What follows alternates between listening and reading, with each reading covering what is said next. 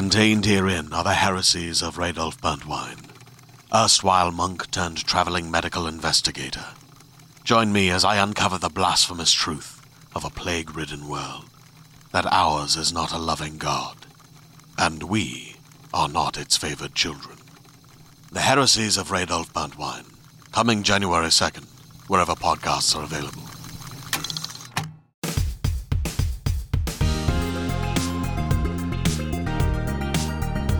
Hello and welcome to the IGN UK podcast. I'm Alex, and this is the culmination of 6 years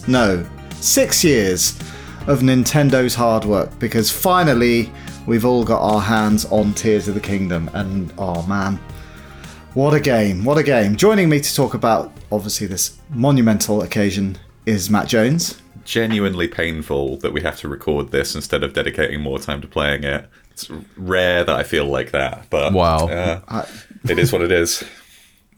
Well, I've not been very prepared for this podcast because I was literally playing the game right up until the last second. It was plugged in.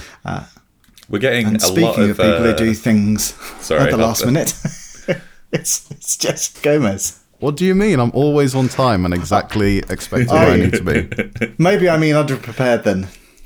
That's not even better. That sounds worse. Have I just walked into your performance review? Yeah, I'm getting absolutely decimated here. It's just cheap gags, that's all. Great. So, sorry, Matt, you were going to say something. Yeah, we're getting a lot of messages on the IGN Instagram about how much we're posting about Tears of the Kingdom, because we're doing, several posts every day. It's like, sorry, it's a really good game. Sorry, yeah, sorry, Nintendo released a good one. It's almost like it's the most important game that's been released at the moment. Yeah. Well, if we weren't talking about Tears of the Kingdom, what would we be talking about? Crisps. Well, probably. Fast 10, as it turns out, because, Matt, you're going to talk about that later in the podcast, and we've got a little bit of feedback, but most of it is going to be about Tears of the Kingdom. And what are your initial thoughts? Who wants to go first? Jesse, what are your initial thoughts of the game? It's weird. I really, really enjoyed... How far in are you so far? Oh, God. I mean, I've put in a lot of hours. I have put in a lot of hours. I've completed a couple dungeons, but I wouldn't say I'm... That's the thing. You're as close to finishing Tears of the Kingdom as you really want to be at any given point, because you can always just go in for the final boss if you want to. But I feel like I've put in, I don't know, it must be over 20 hours now at this point. Okay. I think. It's a decent chunk, and I've seen a lot. And... comparing it to Breath of the Wild, I feel like this is what I wanted Breath of the Wild to be back in 2017. It's sort of amazing how they can have the same map near enough as Breath of the Wild, slightly remixed, and it feels like I'm just playing Breath of the Wild again for the first time, which was an amazing feeling back in 2017. So I'm really enjoying it. And it necessarily changes the way that you navigate around the world as well. Feeling as if it's very similar, but also... I'm getting by making cars and rolling down hills and stuff like that is, just the tone that, the verbs that you're using to navigate the space is completely different. So how far are you into it, Matt? I've got a couple sections of the map left to unlock. I've done a lot of shrines. I did the Wind Temple last night, which I thought was really good. But I've just your been pottering first temple around. Or second temple? First temple, yeah.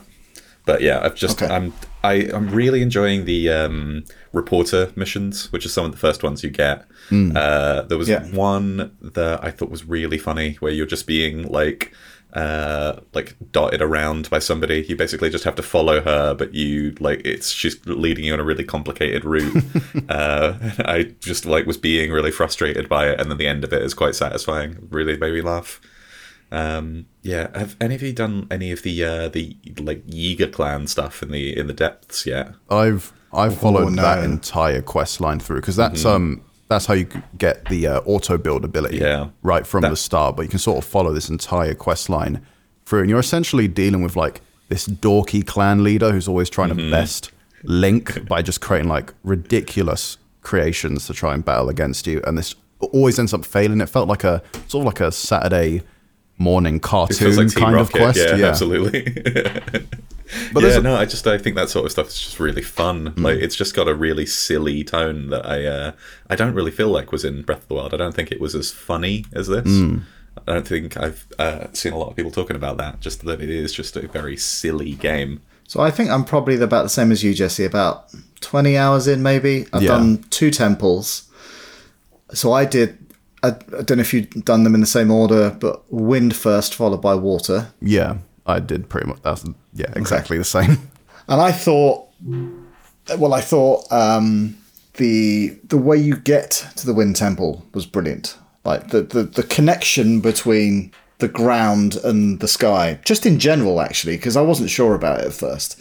But I think the way you quickly figure out how to navigate between the two, and it's actually not that hard. I thought the Wind Temple was good. I thought the boss was amazing. Really enjoyed the boss. Have you beaten the boss, Matt? Yeah. Anybody listening at home, bring some key swings with you to fuse to your arrows, make it a lot easier. Some hot tips there. So what's a key swing? You mentioned this, and I don't actually know what that is. It's the eyeballs, the flying eyeballs. So a key swing, if you fuse it to an arrow, it'll just fly completely straight instead of having a dropped off curve. There you go. I did not know that. Yeah. I think it's probably important to bring up, though, like, what is actually new in Tears of the Kingdom, because I'm still seeing a lot of comments online where people being like, it just sort of looks like a DLC to me. It's the same map and stuff, but there's a lot more happening in Tears of the Kingdom compared to Breath of the Wild. Even just looking at the abilities, because I think the initial sort of abilities you could get in Breath of the Wild, what do they consist of? You could get a bomb, you could like freeze objects stuff. And hit ice. Them. Yeah, ice. It was sort of like fairly stasis. Yeah, like stasis. It's like fairly standard stuff, but those have been sort of replaced in Tears of the Kingdom with 4 or 5 abilities. Fuse, which allows you to, as the name implies, sort of like grab any object and fuse them together. So if you had a minecart in front of you and a shield you really like, you can combine the two and then effectively like make a skateboard, or you can get, you know, a couple of like wooden planks together and then a little mast and make a little sailboat. So that's what that allows you to do. Ultra Hand is essentially like picking those items up as well. Well, Ultra Hand is the one that fuses objects together. Fuse is the thing that fuses weapons together. Yeah, that's but there's crossover. Yes. Yeah, exactly. And you have all these new abilities, and there's so many different ways you can combine them. At first, it's kind of overwhelming at times. But you're completely free to just experiment and try stuff out. And I especially love that it rewards, like, if you don't do something correctly, it almost always ends up being funny. Yeah, like, if you build something that is like too top heavy and you spend ages doing it and it'll just like topple over, it will fall off like down if you're on a sky island and you lose all of your progress. That's the thing, like, it's funny. That's happened to me so many times, and again, seeing a lot of people, even just a couple of my mates who enjoyed Breath of the Wild, but they're looking at Tears of the Kingdom and again feeling kind of overwhelmed, almost telling themselves like, I don't think I'm creative enough to play this. And I think, you know, you don't have to be like a genius of the imagination to get like any enjoyment out of this game. Genius of the imagination. Exactly. A pioneer of using thoughts. But we should get you business cards. Exactly. Genius of the imagination. But no, like it's this weird thing where like if you want to get somewhere, you can create like a rocket powered car or a fly-in mech with lasers. Those are things you can actually do. You can be as elaborate or as messy as you want to in this game, and I think that's what matters in Tears of the Kingdom. You're never forced to whip out like a masterful homemade schematic to solve a problem. You can just be as straightforward as you want, or you can budget, mate. Yeah, you can like over-engineer as much as you want as well, or just create, you know, get 10 logs together and create a little bridge and go somewhere. Like, you don't have to create like these massive catapults and mechs and flying cars to do everything. It's not as tough as it seems to be, because everyone on Twitter and Reddit is creating like the most masterful things, and it's not like you're doing that every minute of the game. It almost rewards you for taking the most simple route too. Like if you do anything more complicated, it's just because you thought it would be fun. Yeah. Like do something simple and then just go like, okay, that worked. It's like just as rewarding sometimes as making something really complicated. So I did find it overwhelming to begin with. Yeah. Like, because I love the purity and the simplicity of Breath of the Wild. Like, I've spent so much time on that game that the systems are ingrained into my brain. Yeah. And I kind of had to sort of reprogram myself when I started playing this. And I think now that I'm a decent chunk of the way in, it's starting to click. I still try and solve stuff like old Breath of the Wild. So like, whereas, I don't know, Matt, you mentioned going around and making cars and stuff like that. I don't do that at all. I find a boulder that's fallen from the sky, I reverse it so I go shooting up into the sky, and then I glide as far as I can, and that's how I get around. It's great. And totally it works. Get it. Yeah. But I also love as well that like some of the old ideas are back in there as well. If you wanted to freeze something, you can just use an ice arrow now, right? Like that ability is still technically in the game too. You just have an expanded tool set. I must admit, I just did a cave where there were lots of blocked off openings with boulders, and it would have taken 25 bombs, whereas I just had a big old rock stuck to a sword. I just went wading through it, and it was obviously designed for that, because as you go through, there's another rusty sword there, and the boulder. Let's keep going.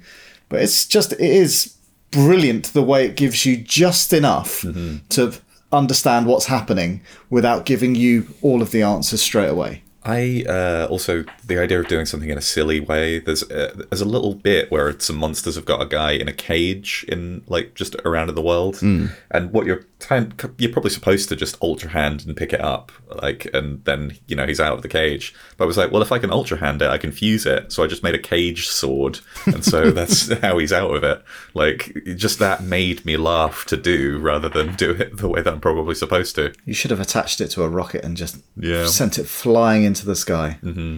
So in terms of those, what are they called? The Zonai devices? Zonai devices. Is that what they're called?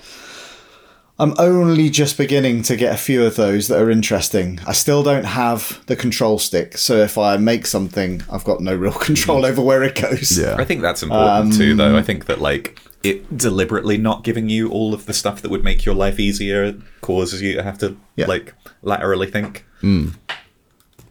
That's what's so because fun. I've only just started exploring some of the sky stuff as well. Like, again, as I've been skyrocketing, I was like, oh, there's a place over there, I'll go and check that out. And that is one of the new things with Tears of the Kingdom. You're not just sort of exploring this remixed version of Hyrule, you're now dealing with what's above you in the skies and then what's in the depths of Hyrule, which is, a somewhat like mirrored evil version of Hyrule that's sort of like tougher to navigate and has harsher enemies.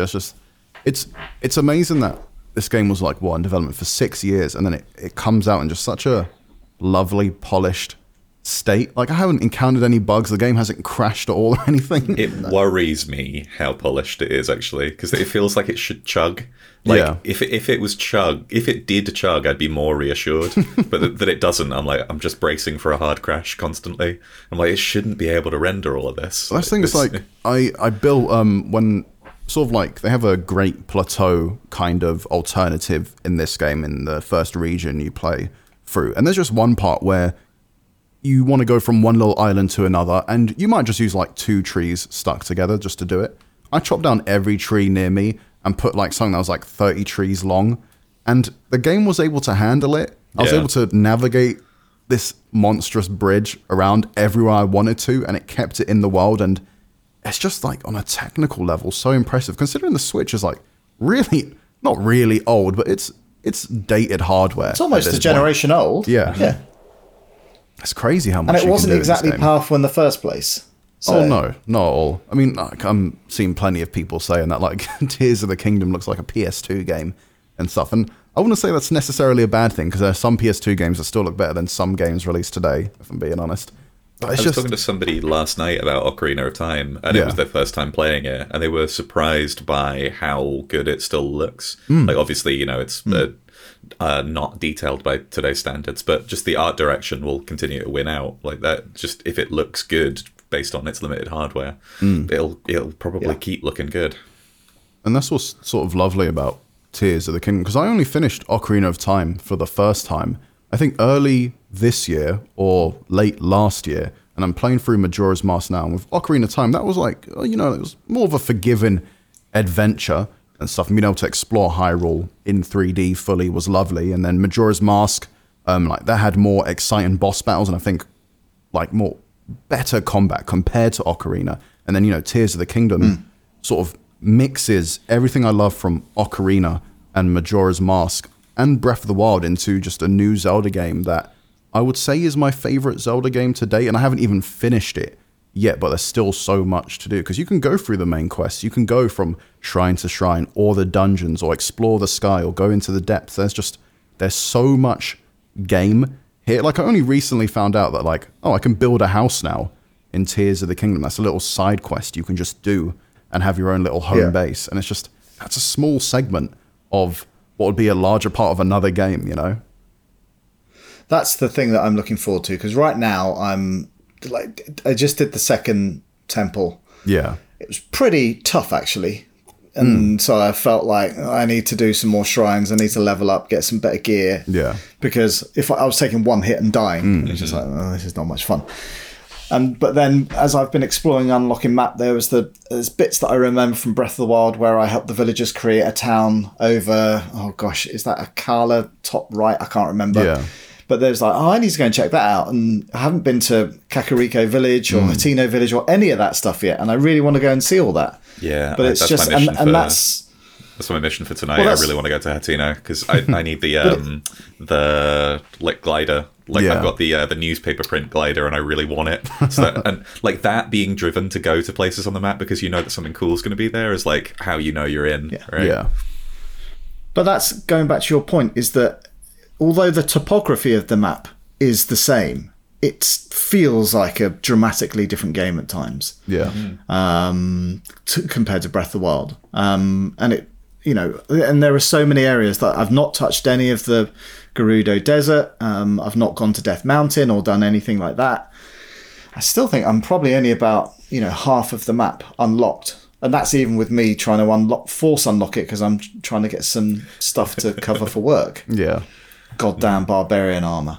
I mean, that's the thing, like, we're all sort of playing, like, through work because, we're creating different bits, like for the website or for wikis or for guides and stuff. We're not playing this in the most relaxed state because it's like, we want to do this, we want to solve this and stuff. It's not entirely optimal, but even then, even where it's like, okay, this is what I want to focus on today for work, I'm still finding the opportunity to be like, I didn't know I could do that in this game, and keeping it in the back of my head so that when I go around to solving another problem similar to this, I can whip out this particular Zonai device that might help me, or I know I can go here and check out this other cool thing that I just missed for a moment. Like, it's crazy the scale of this game.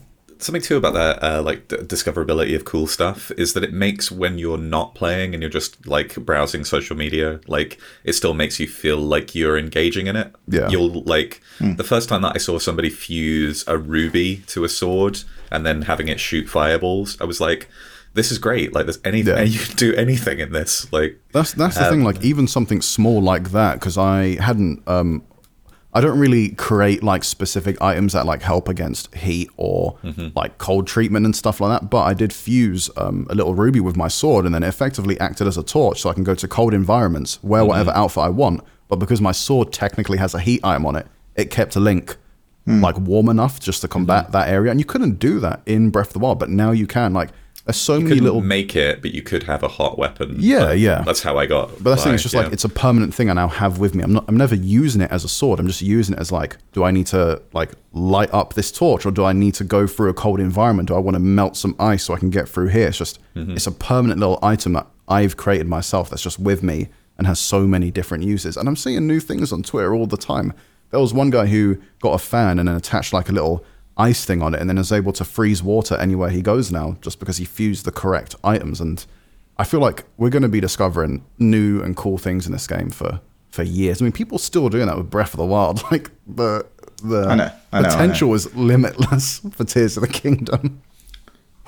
I know. There was somebody shared a video, and it was like sort of a bit of wood on a stick, but it had an ice thing, and then you basically slap it on water to create a path of ice blocks. And just, otherwise I'd be like, I haven't got enough stamina to swim across there. I'm screwed. But I've got a big placard with an ice thing, and I'm going to slap the water and it works. Well, that's the weird thing. In terms... The first time I flew to Hyrule Castle, I just went to go see it. And you can do it with just 2 gliders. Yeah. You're just like on a glider, and you're holding one with Magic Hand, and then you switch to the other one before it runs out. You can get to Hyrule Castle without really messing around. It just made me feel amazing to do it. I'm not going to venture there for a long time. It's worth scary. seeing. It's got a lot of cool stuff. That's what's cool about. So I was going to say, what is the best stuff that you've seen then, with your 10, 20 hours of the game that you've seen personally, not what you've seen on social media? You should attach some bees to like a little hive. You should attach that to a weapon. I recommend that to everybody. I think it's just like weird, simple things. Like I just wanted to get some fish at some point, so I made just like a little wooden craft with just 2 other like wooden bits attached that circle around so that the boat can actually move. But then I attached little electrified like weapon points on each end, so when I got close to the fish, they instantly died, and I could just scoop them up on my boat. Really and stuff. Like it's just weird little things like that where, and I feel like previous Zelda games have always had some sort of like nice level of detail in them. Like in Ocarina of Time, if you swung Link's sword at like a little wooden post, depending on the direction, it would cut in that direction. Like small little things like that that's always made sense throughout the series have been like magnified and multiplied in Tears of the Kingdom, where like everything that all the things that people are creating just sort of like logically make sense in the world, and it can apply to anything you're creating, like the little boat thing I made, where why wouldn't I just be able to make a boat and then attach little like electrified weapon points and then it kills the fish? Like that makes sense, and you can do that, and you can just apply that logic to near enough anything. But most of the time it's only until you see it online where it's like, right, I can do that, because of course it makes sense. Yeah, I do so I haven't played it with Ed at the minute, and I do think that he might be a bit like, this is too much, because I think Breath of the Wild was, because his brain doesn't know how the real world works. He doesn't know that if you put electricity in water that it's going to zap things. Yeah. Or, the physics of how you stick something together. But that to me, like one of my favourite things is the shrines, which definitely feel like a step up. Yeah. Because the one that just stands out, and I was doing it about an hour ago, is it's essentially you've got to make a roller coaster. And I don't know if you guys have done this one yet, but there's a track that sort of goes down to another bit, and it's a really long way away, and it's a metal plate on metal rails, but obviously it slides off. So you've got to figure out a way of keeping it on there. And then, so I did the first bit, and it was a bit shaky, and you can't cling to it, by the way. So if it tips up, you can't hold on to it. So you've got to keep it flat as it goes around. And then the next bit, it goes up, and it jumps and goes around, and you're like, holy shit. And the satisfaction from like figuring it out and doing that, it's like a proper physics challenge. Yeah. But when you do it, it's like, this is amazing. There's a really similar one where it's almost as if you have to make the thing change tracks. So I just made one really long platform and then put like spokes down under it so that it would just stay still between the tracks, regardless of whatever it was. Yeah. And it just makes you feel smart. And all you're doing is doing the thing that they probably wanted you to with the tools that they gave you. Well, exactly. And you figured it out. There was it's all you. Yeah. There was one shrine I did a couple hours ago, and it's just one sort of large room with a wheel continuously turning in the middle, and there's a bunch of balls at the bottom, and you need to sort of like get one of them to the top of the room to unlock the door so you can, get whatever is at the end of it. And in my head, I was like, okay, the wheel is constantly turning, and there's a few wooden planks at the bottom. So I made this really over-engineered way to try and scoop as many balls as I could as the wheel turned so that it would go back round and drop the balls to where I needed them to go. And I did this for about 25 minutes trying to figure out this particular device. I even looked on Google, like different mechanisms of like, I don't know, like conveyor belts and different scoop things and shit. Using actual real life research. Because it's all logically makes sense, but then I ended up being like, none of this is working. I can't quite get it right. So I just made a very, very long bridge, attached the ball to the one end of it, and just moved the bridge over to where the ball needs to go, completely circumventing the wheel that's turning and any creativity I put into that. Because like some points you can just be like, this is a game, and you can just like throw whatever object you need to. But the fact that I spent so much time and like actually looking at conveyor belts in real life to be like, how could this actually work? And then all it ended up being was I could just do a long stick. Yeah, just do a long stick. And that's the thing, like, you can solve a lot of the puzzles with just the most basic gamey shit, or you can just over-engineer everything. And I don't think I've ever had that in a game before. I'd like to know how the proper way of solving that shrine is, to see if there is an intricate build, or whether it is like, no, that's, we've actually, fobbed you off there. This is, you just build a big long stick. I only realized, well, thinking about it now, because you could attach the wooden, like, platforms to the wheel. So thinking about it now, I could have just attached the ball to the wheel and have it just go around, and then it would have solved my problem. Instead of even creating the long sticks and attaching the ball to the end of it, I could have just attached the ball to the wheel. Thinking about it now. It is clever in that respect. But that's the thing, it's those little silly things where sometimes the most obvious answer isn't the most obvious thing, and you try and engineer something and try and create something, and it just doesn't work. And that's part of the fun as well, at least for me. Yeah, I think when you see a stack of wood and fans and this, that, and the other, you're like, well, I've obviously got to use them all. And quite often you don't. But, I've done that. It's like, there's one bit left. It's like an IKEA flat pack. It's like, damn it, what have I missed? And then, I don't need it, it's fine. But in real world, that bed falls down. But in Zelda, it works perfectly. Yeah. Link should have an Allen other stuff that I ability. really liked. Well, exactly. The first time you shoot from a Skyview tower, like, I was curious to know what they would do, because when Breath of the Wild came out, towers in games were on the way out, really prevalent. Yeah, and I was just like, what are they going to do? And they've just made it wonderful again. The feeling of skyrocketing into the air and then gliding down, just love it, absolutely love it. And even the difference between feeling like you're on ground.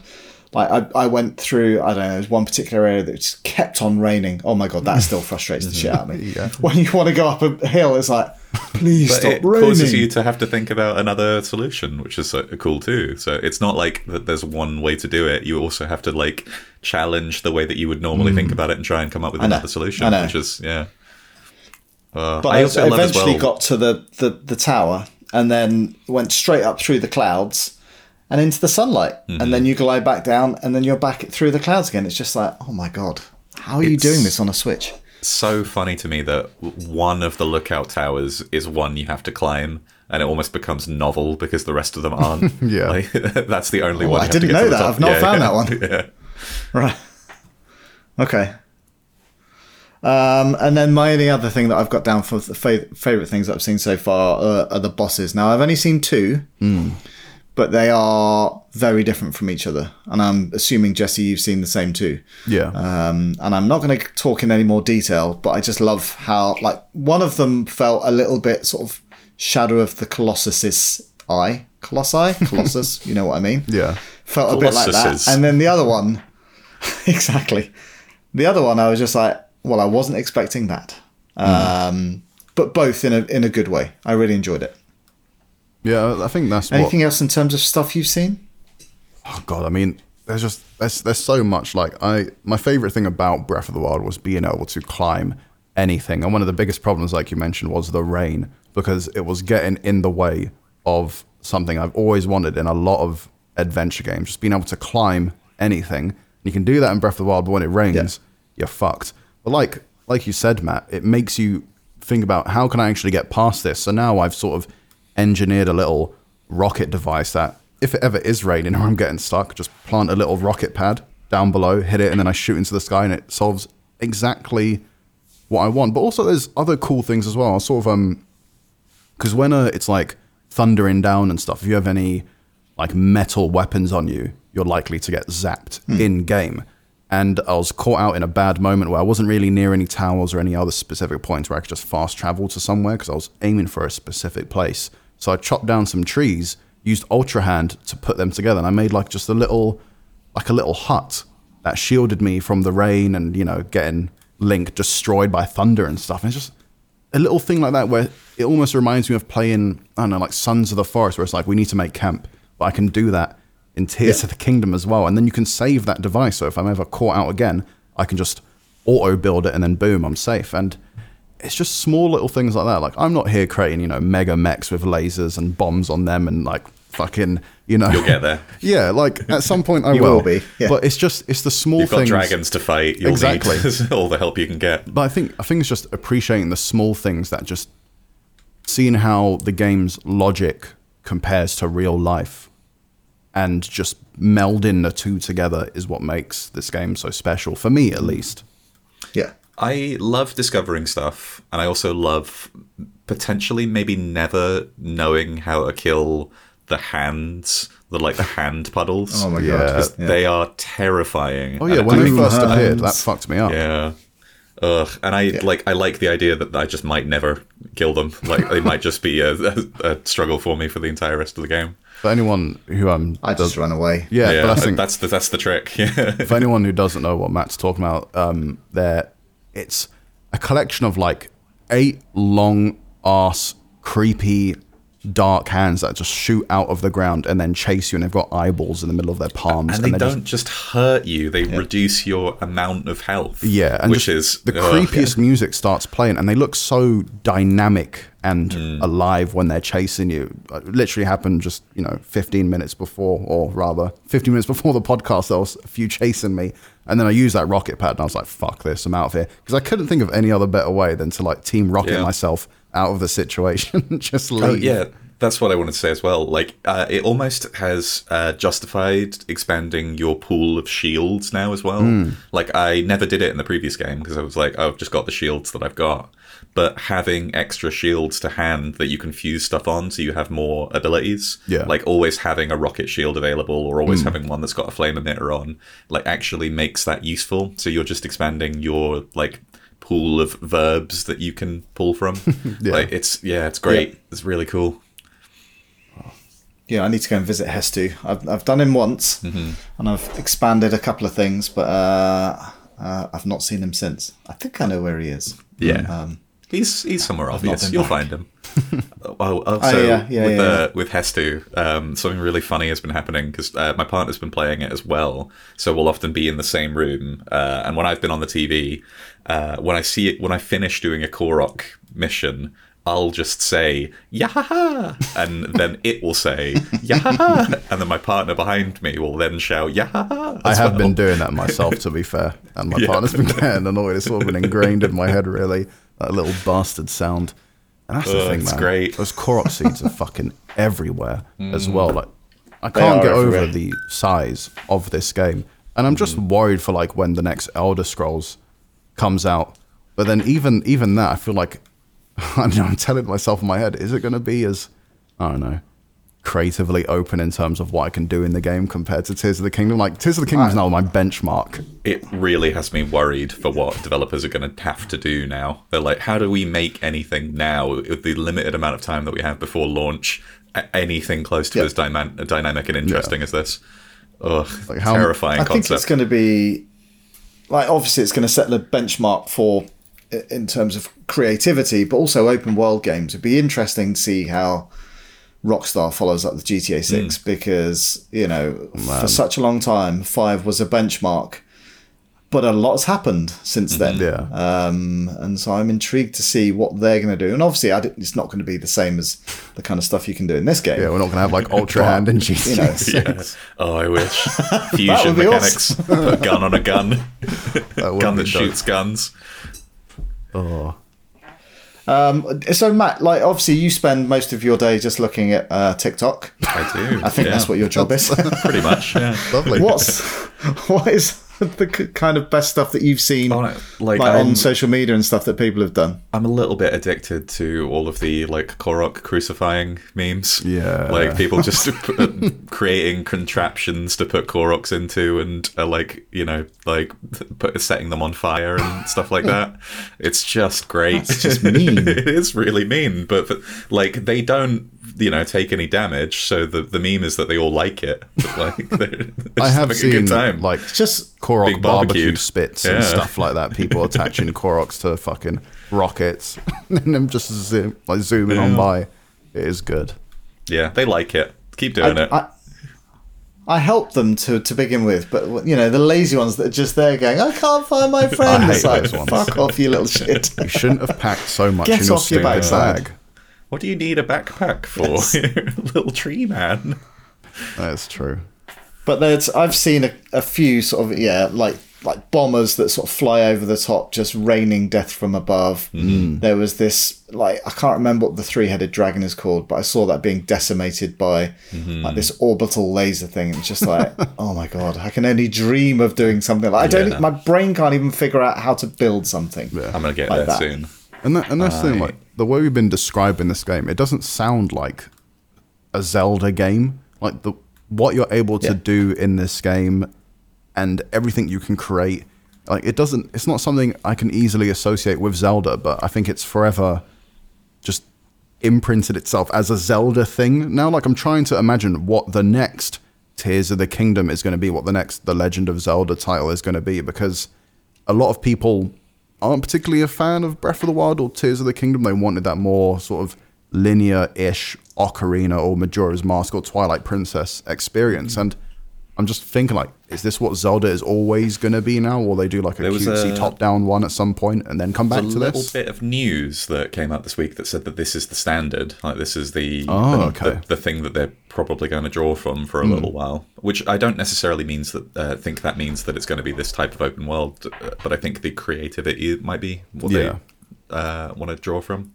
Something that I do want to ask you, though, is whether or not, because I do think that this is an improvement over Breath of the Wild, but I think that it really needs Breath of the Wild to have existed in order to kind of prime people for this.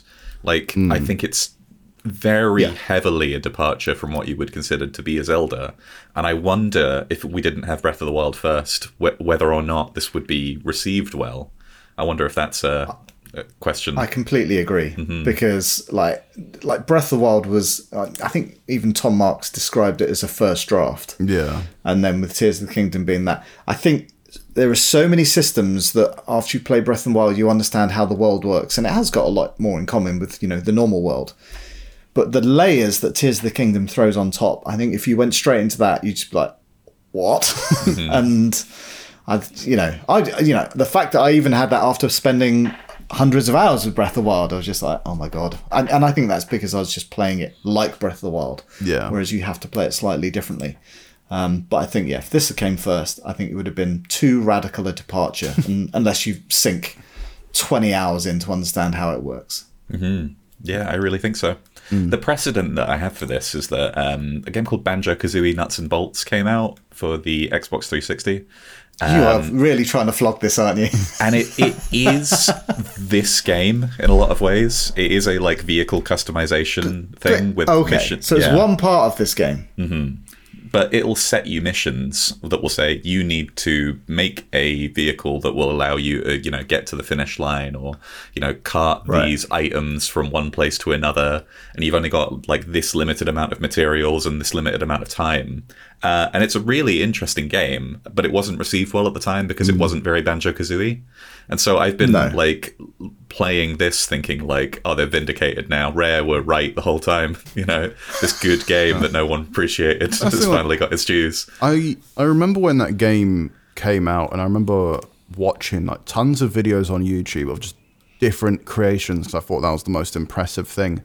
But then, since I just don't give a shit about Banjo-Kazooie at all, in just terms of like as an actual game, just wasn't interested in playing it. Like, I liked watching the creative stuff. I didn't care for whatever the actual game was, and I've always enjoyed those more, because you can play. There's tons of games, at least on Steam right now, that sort of offer similar creative experiences where you can get really in-depth and technical, creating some kind of vehicle or getting really in-depth in particular systems that the game has to offer. But Breath of the Wild has so much, or Tears of the Kingdom rather, has so much to offer, but it's not particularly difficult. You can create a car if you want to within just a couple of minutes. You don't have to get all the little like nuts and bolts to actually be able to create it. You can just do it.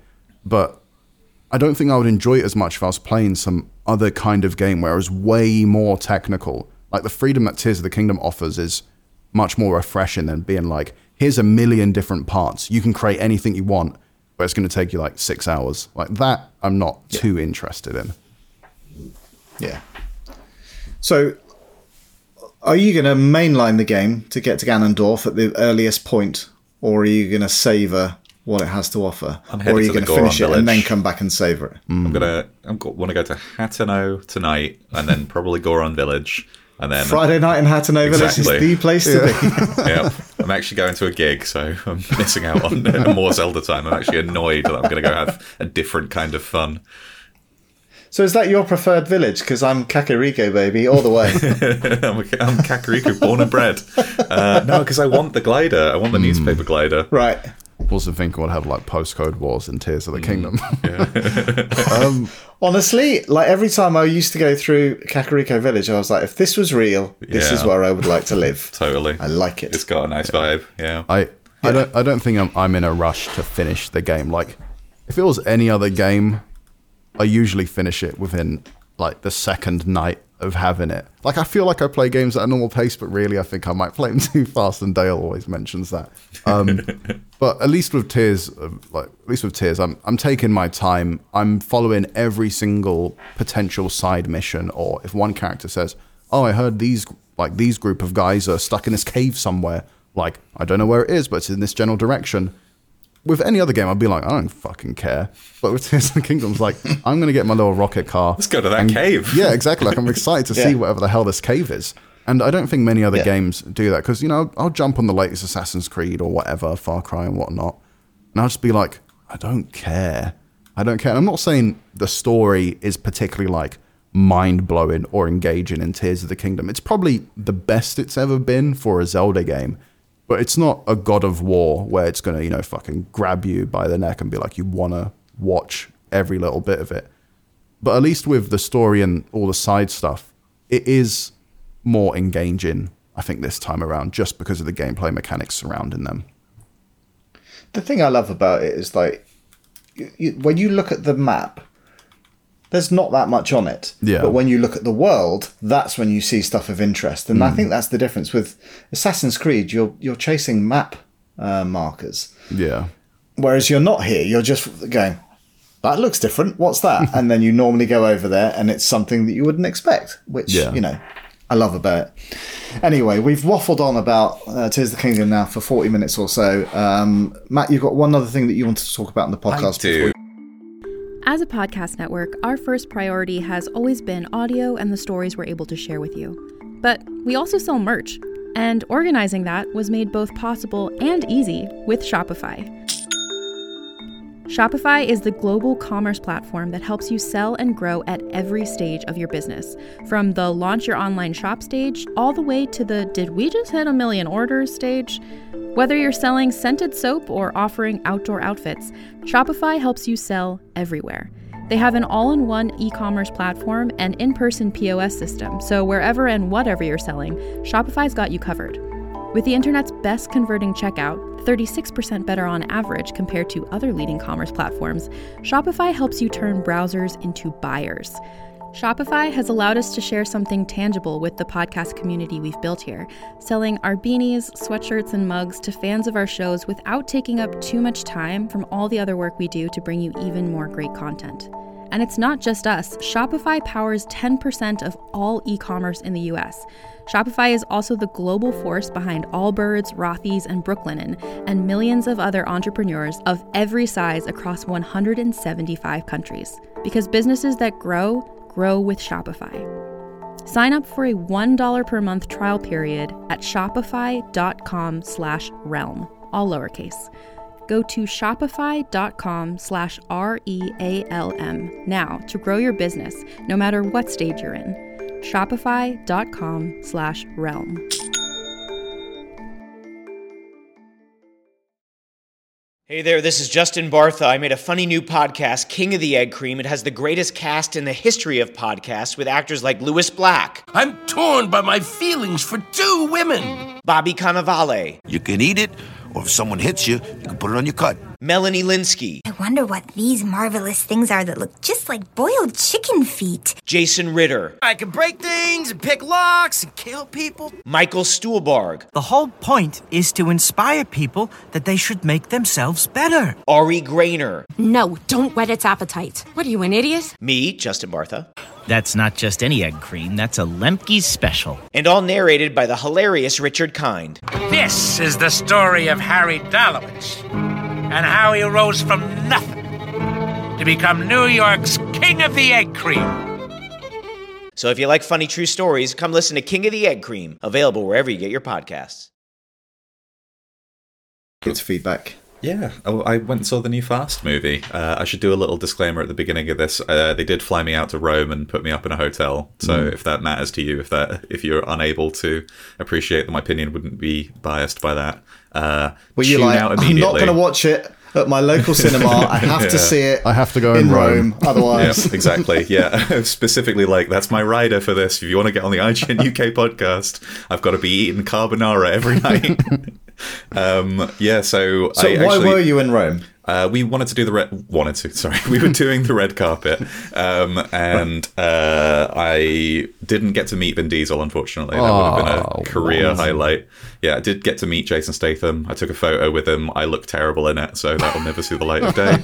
The movie is, I'm actually displeased to tell you, I really enjoyed it. It would make my life a lot easier if I didn't like it, because now it looks like, they took you to Rome, so you'd like the movie, but no, I genuinely think it's a lot of fun. I feel like the Fast films are pretty easy to enjoy. They just look so fucking stupid and shit and dumb. And it is. Yeah, but that's what I want from it. Yeah, completely accurate. Well, so Clint, who is one of the people I work with in the US, he said this is the first Fast movie where, because normally you're there for the set pieces, and this is the first one that doesn't really have anything that's that good.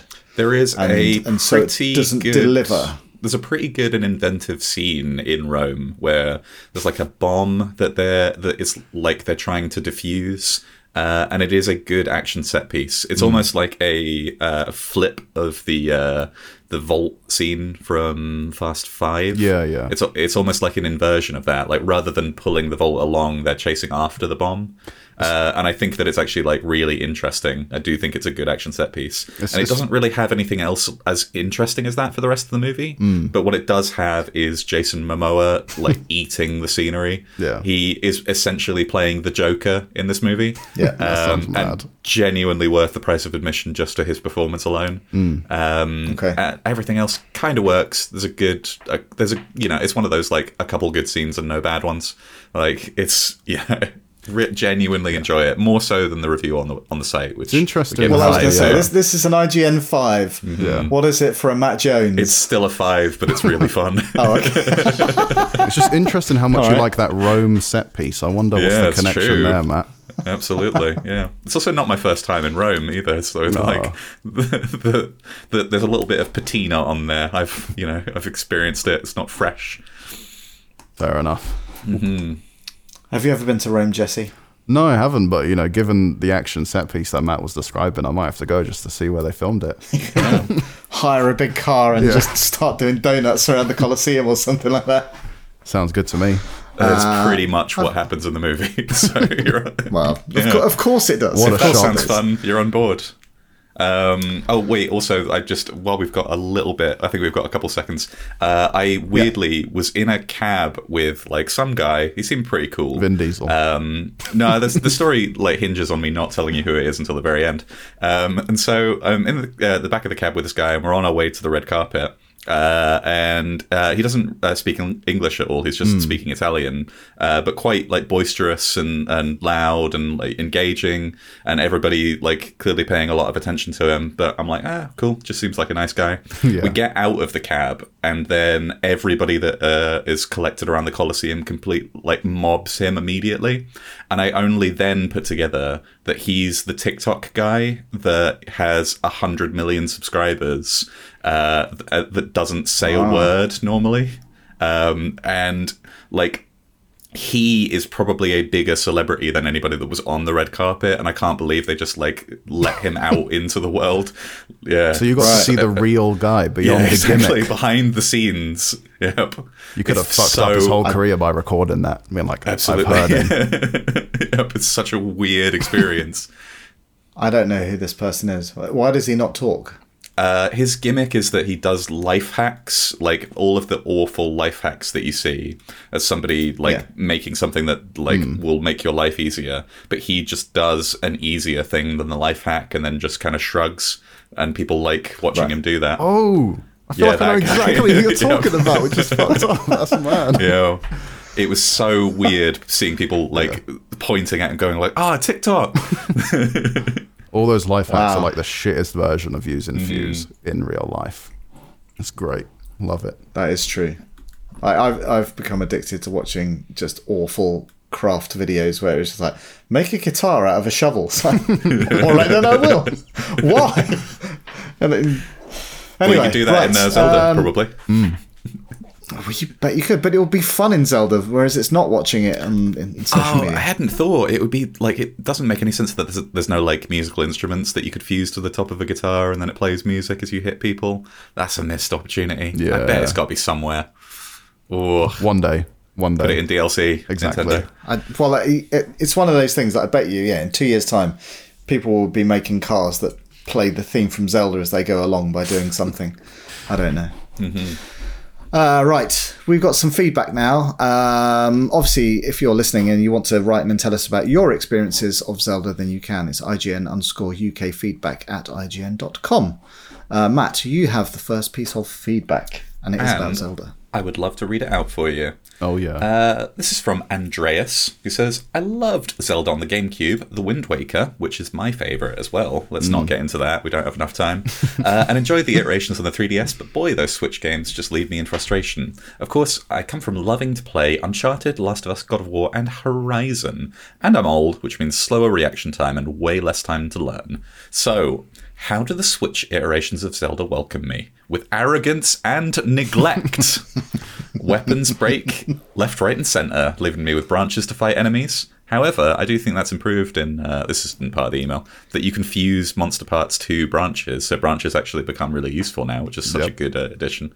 And so, I think I use branches literally for the first 2 minutes of the game, and that's it on Sky Island. Just is that where making you monster part Island? Weapons. Yeah. So Andreas also says the control scheme is massively botched, leading me to throw axes into chasms instead of anything else I wanted to do. Bring up special abilities all the time while walking. I will say I do that quite a lot as well. I've been throwing weapons when I actually mean to use the hand. Poor menu design, eating fruit instead of holding it. Weapon select, healing select. It's true. That's very true too. Really? Voices. I've not had any of these issues. Yeah, I mean, I was surprised how annoyed Dale was getting with the controls and stuff, because I was like, maybe it's just because, I'm better, but I haven't had any issues playing the game. I do think it's cool, but it does kind of annoy me that if you want Zonai devices, you've got to put the charges like you would cook food. Like there isn't just a button that is like put in 5 charges. Yeah. But whatever, it's quality of life for, a tiny thing in this game. And then Andreas also says the voices are annoying. Zelda is a whiny girl instead of a strong princess. Whoever thought that Aloy talks too much? Constant oohs and ahs of villagers required me to explain to my wife that I'm playing a kids game and not watching an interactive porn movie. I was doing something the other day and Link started humming the Zelda theme as he was doing it, which I thought was a really nice touch. Very cute. The musicians that you have to do for the fairy fountains as well will be playing like Saria's song and stuff like that as well, which is really nice. Yeah. It's just such a cute thing. But Andreas caps off by saying, worst of all, there's no accessibility options. There's no button remapping, but you can switch the jumping button. And if you're not a great player, there's only one difficulty option. No easier opponents, no more time in riddles, no more resources. How about a story mode, Nintendo? I do think that this is that last one is a pretty decent idea, but I do also think that most of the difficulty is resolved by just kind of going off in a different direction and coming back with more tools. I think that's almost deliberately part of it, but I don't know. Some people do benefit from an easier mode. For the most part, apart from the forced boss fights, for example. It's like, you know, you could struggle with that. Mm-hmm. Yeah, that's very true. So, yeah, I totally get that. Yeah. And also says, granted, hard of hearing not an issue here, but no effort whatsoever for differently abled people. All of this keeps me from thoroughly enjoying this game, because I know other developers care more about my experience. Solutions out there, Nintendo, the solution is out there if Nintendo just cared, which apparently it doesn't, or is caught in its granted very wide niche. Don't get me wrong, it's a good game, but it's coming from a very arrogant developer team stuck in the last century. I do wonder, like, because obviously if you look at Xbox and Sony, they do a lot on the accessibility front, both with controllers and in-game options and stuff like that. But Nintendo do not. And I wonder if that is well, exactly. Is that a cultural thing and, you know, tends to be because it's developed in Japan? I have no idea, but I'd be interested to know. Because strange thing about one of the Pokemon games where an ability to, I think subtitles for dialogue is locked behind. You have to get a pair of headphones from somebody, or it might be that like audio dialogue or something that you can't turn off. Or I think I remember seeing that you had to get something specific to like adjust the sound that was in the game, or something ridiculous. But even so, like any game lock in any kind of accessibility or any kind of normal options is insane. It's crazy, no doubt. Yeah. Anyway, thank you, Andres. And one more piece of feedback for you, Jesse. Oh yeah, this is from Andy in Norwich. Long-time listener, first time, right, and all that. Well, he says bollocks, but it was written as Balax, which sounds like an enemy in Zelda. It does. I thought Balax last night. So he goes on to say, I've been listening through all the podcasts that are available on Spotify one by one. Awesome podcast. I'm currently on episode 610, so catching up slowly. And as you might be able to tell, I like starting things from the start and working through no matter how long they are. My question, I've always been a PlayStation child. There's a lot of game series I haven't played. What series of games would you recommend playing through from the start? I have all PlayStation consoles, so any generation start is possible. Look forward to hearing your answers when I catch up to the current episode. And Jesus Christ, respect the sea. I mean, you're probably going to be waiting a while unless you're listening to an episode per day. Then you might be fine. I think even then, that's 3 months away. I think we've done something similar to this in an episode previously. You might actually get that episode before you listen to this one. I feel like we said Yakuza was one of them. I think that was my one. I think they're all pretty good. So the problem is, if he's been a PlayStation child, all the franchises or series that I've got, he's probably played Metal Gear. If you've not played that, you really should, because it's very good. We got to go get a ZX Spectrum to play all the Metal Gears. Exactly. Like the God of War, not the new ones, but I really love the original God of Wars, like 1 and 2 especially. Were brilliant games. So if you've not played those on PS2, I think that was, then you absolutely should. Very different experience from the newer God of Wars. Not so much story, but lots of smashing faces in and stuff like that. And then Infamous and Resident Evil, my other ones. Do you know anything about Resident Evil, Jesse? It's good, you should play it. Yeah, check it out. I think you'd like it. Cheers, guys. I've never heard of it before. To be fair, I've never played Infamous, but mainly just because they never re-released them, which is insane. It's like, wasn't there Infamous 1 and 2 on the PS3? And apparently those are fantastic games. Just can't really play them because I'm not bothered to buy a PS3 copy. I would say absolutely Metal Gear, 100%. You know, you honestly, you don't have to. I know he said that he likes to start from the beginning. You do not have to play Metal Gear 1 and Metal Gear 2. You can start on Metal Gear Solid 1 and have a perfectly lovely time on the PS1. You don't need to start from right at the beginning. I feel like they haven't really had a new one in ages. The Sly Cooper series, always loved those as a kid. Same for Ratchet and Clank, sort of similar vibe as well.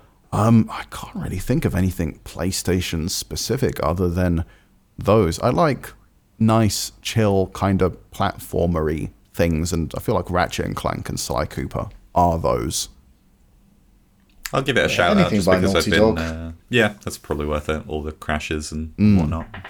Yep. I'll give it a shout out because I've been playing it this year, as soon as it came out. The Advance Wars, like all of those, really good. Play those from the start. They get gradually better every time too. Advance Wars? Yeah. On the PlayStation? Are you mad? Let's talk about PlayStation. Because the question actually says, I have always been a PlayStation child. What if he still is a PlayStation child? So the suggestion on that one is that it can be any series, but PlayStations are the ones that they probably have covered. He says, recommending play from the start. I have all PlayStation consoles, so any generation start is possible. Well, my answer is still give a Nintendo. Switch sides. Fair enough. Advance Wars is a very good game, and so is Tears of the Kingdom.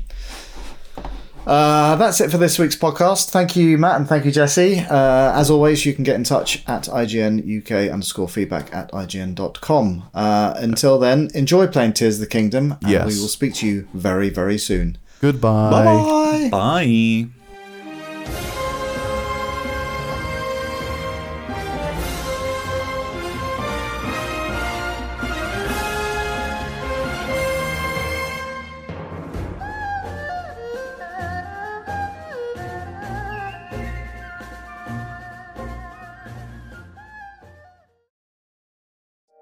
Hey folks, I'm Yen. And I'm Nat. And we're the hosts of Comic Sans, the podcast about comics for those who are sans knowledge. Comic Sans is a show for people who know nothing about comics, like me. And people who love them, like me, and want to learn more about them. What makes you an authority on comic books? I read them, write them, live them, breathe them. What makes you the authority on knowing nothing?